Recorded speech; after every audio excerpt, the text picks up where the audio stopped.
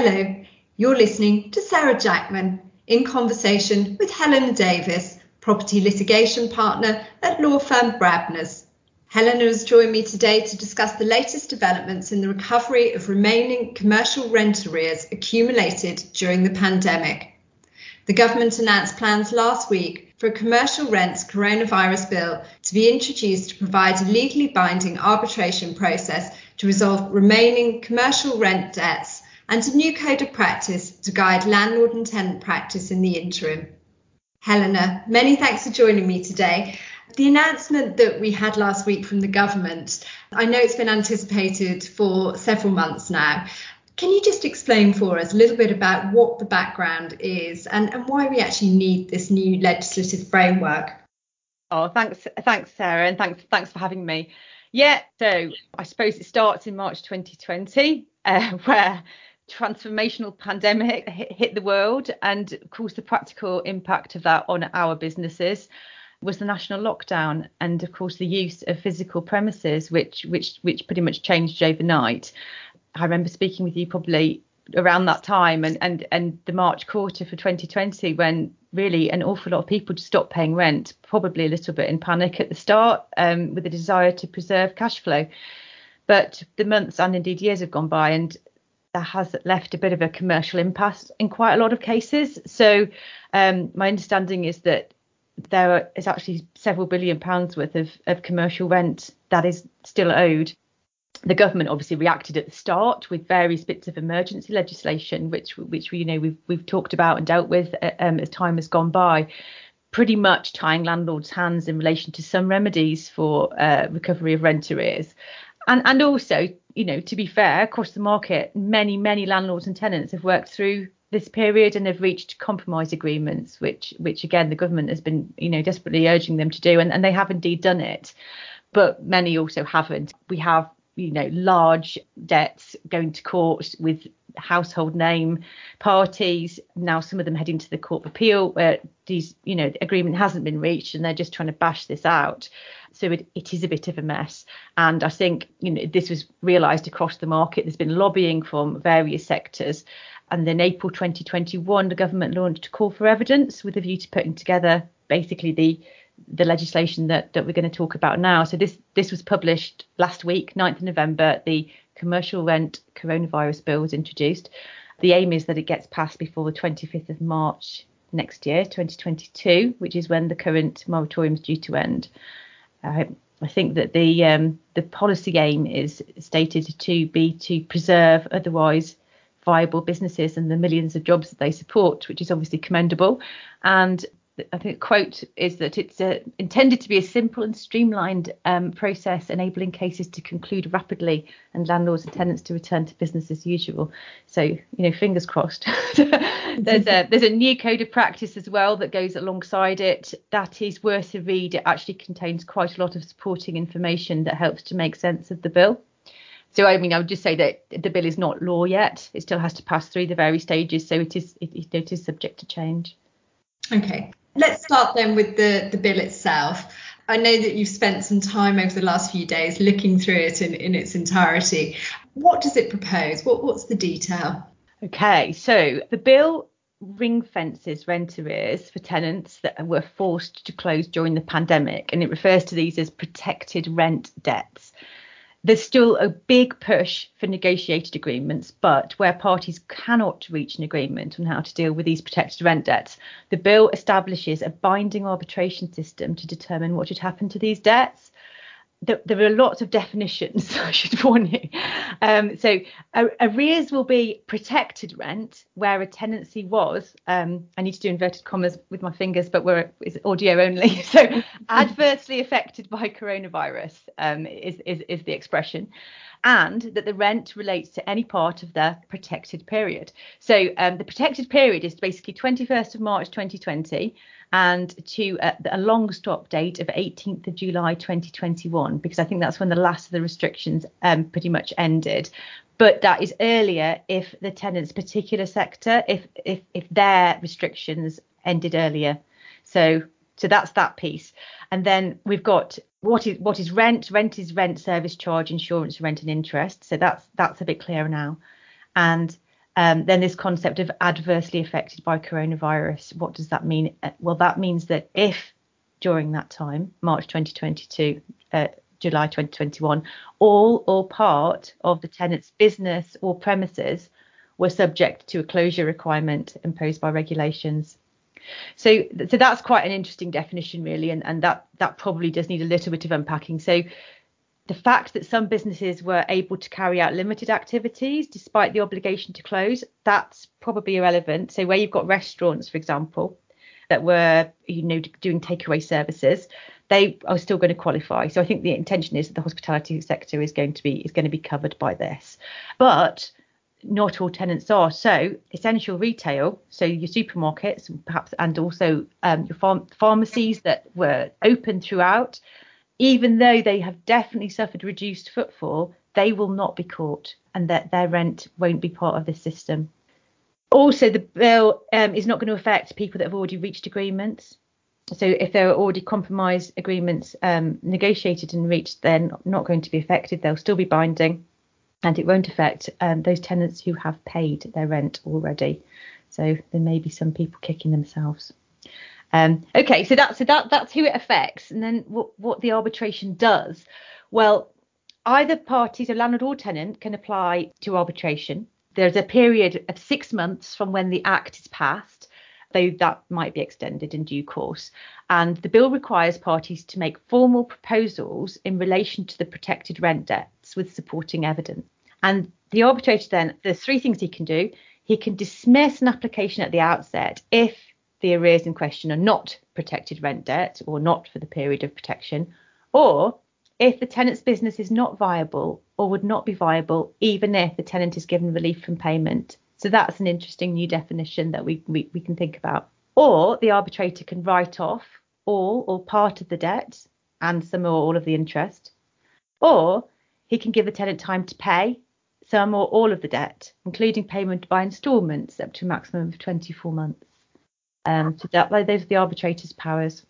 So we talked a little bit then about what the powers are. What are the types of things that the arbitrator is going to have to consider when he's looking at a case along these lines? Okay, so the considerations are actually set out in the bill, and they really are supplemented quite a lot in the code. Importantly, we've got a new requirement now that the financial circumstances of both parties should be considered. So an arbitral award should either be aimed at preserving a viable business, or if the business is not currently viable, restoring and preserving it to viability. That's for the tenant, but only to the extent that it's consistent with also preserving the landlord's solvency. So there's a default position that the tenant should be required to meet its obligations regarding the payment of the protected rent in full and without delay. And so the tenant will need to persuade the arbitrator why it needs help. And so basically, there's a little bit of a battle as to who's the poorest, I suppose, between the parties.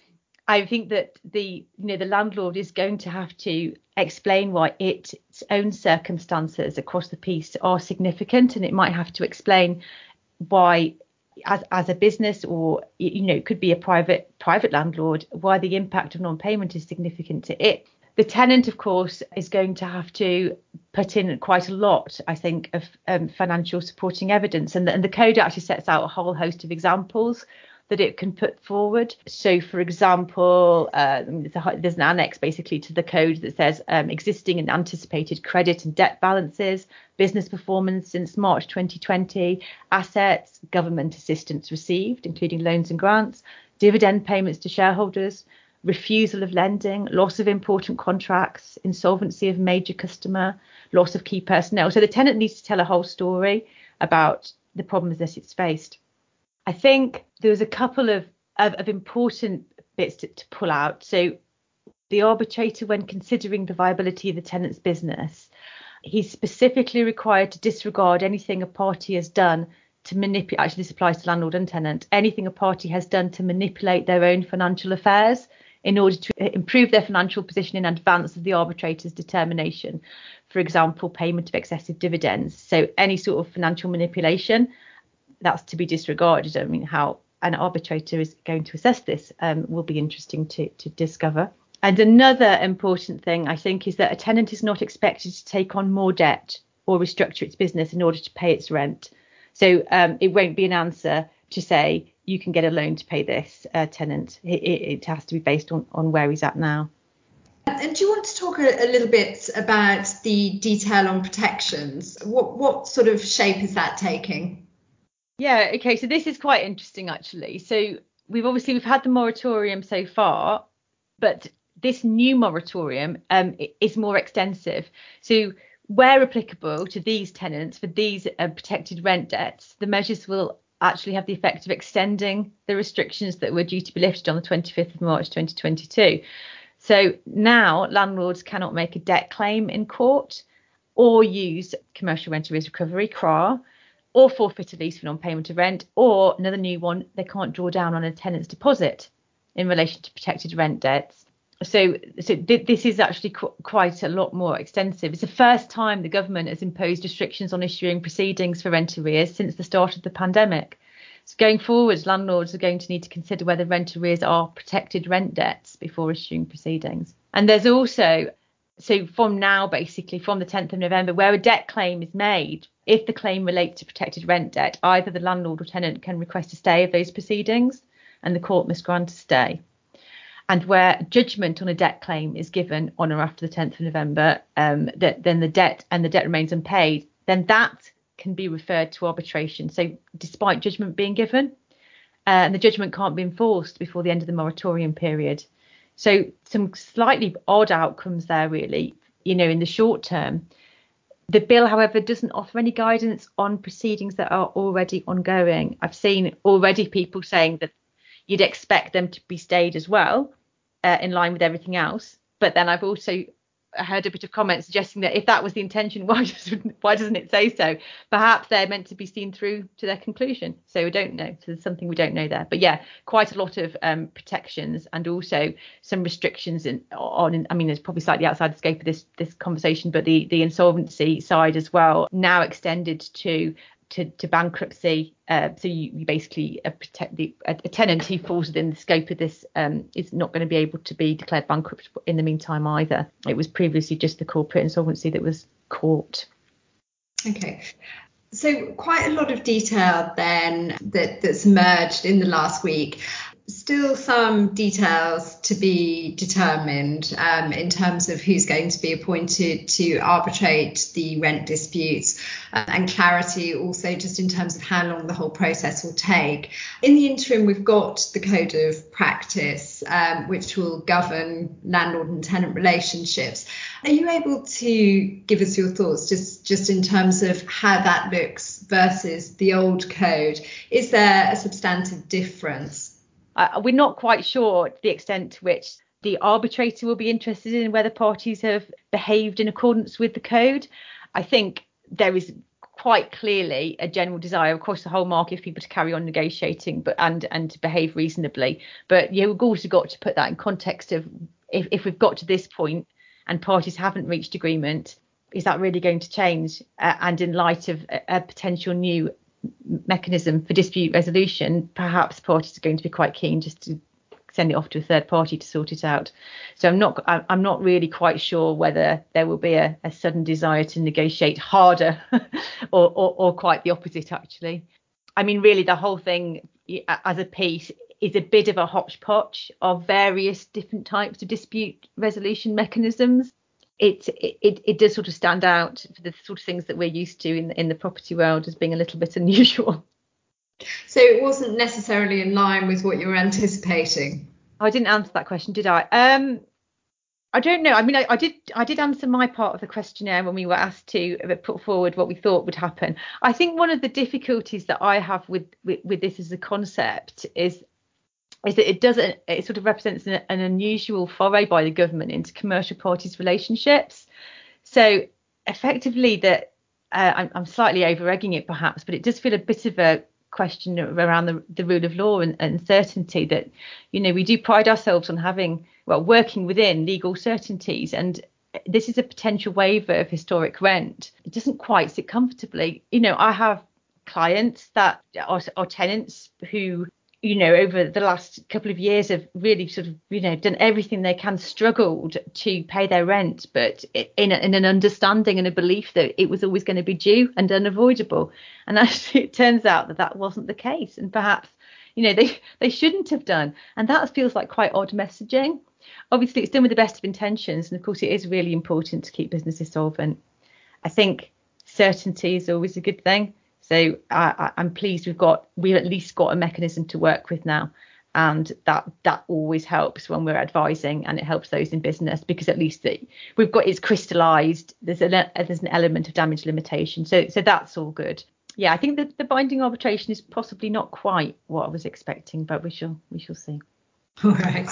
And in terms then of the overall impact on the market, will this help to resolve the outstanding debt position, do you think? Yeah, it will eventually, although I don't think it's going to be a quick thing. It doesn't come into force for a while. We have a slightly bizarre period now where we're waiting for it to come into force, and we know something along these lines is obviously going to. We've got a better balance now, I think, because for the first time again, we've got landlords' financial situation is going to make a difference to the outcome. That's new. That hasn't been considered before. And we've also got a recognition that not all tenants have experienced the pandemic in the same way. So, I think some tenants might get a shock, actually, that they are outside the scope of this. There has definitely been some big tenants who've exploited the situation over the last couple of years. I think that's going to have to stop because so far, I think it's fair to say that all the government intervention has been very tenant friendly, and it's been completely broad, but it's been across the whole, the whole sector of commercial tenancies, and that's different now.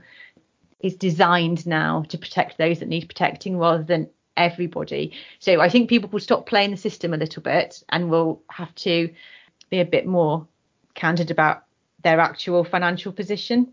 So that will probably help. Okay. And then I guess just one last question, just really to round off for anyone listening today who's affected by commercial rent arrears, either as a landlord or a tenant. What's your advice to them? Is it really to continue to negotiate and to try and find solutions? It's got to be that, because this arbitration system is potentially problematic, and like anything, I always advise my clients to avoid any sort of third party determination if negotiation is possible, because you basically you're at risk of coming out badly. So if you can negotiate it, you retain control and you retain certainty. So a couple of things around this arbitration. For example, it could be a public hearing. That's one of the things that we have learned in the legislation, that the drafts that's been published, is that either party can ask for a hearing for this matter, and that hearing would be in public. Now, that's quite unusual for an arbitration, but in particular, if you need to put forward all your commercially sensitive financial information in order to persuade the arbitrator that you can't pay your rent, well, that might not be the best way for this to get resolved. So I suppose the fact that the arbitration could be heard in public is something that one of the parties could potentially use as leverage. And as with anything, Sarah, there's always tactics with property litigation. So I can see that with perhaps the timing of insolvency regimes, there's going to be, and the period now until the bill comes into force, that there is scope for parties to have a bit of game playing, as they always will do. I think, summary, it's probably going to be seen still as a bit of a giveaway for tenants. The extended moratoriums mean that there are going to be some landlords who are looking probably at, at least 2.5 years, really, where their hands have been tied for rent collection in some circumstances. So I've managed to get to the end of this without actually using the word unprecedented. I'm quite pleased I managed to do that. But yeah, it's extraordinary. So it will be very interesting to see the analysis that follows and how this plays out. All right. Well, thank you so much for talking us through that today, Helena. It's very much appreciated, and all eyes, I guess, on how this develops over the next few months. Oh, thanks so much. Nice to see you. You've been listening to Sarah Jackman in conversation with Helena Davis of law firm Brabners. For more information on commercial rent arrears recovery, see the EGI archive at egi.co.uk.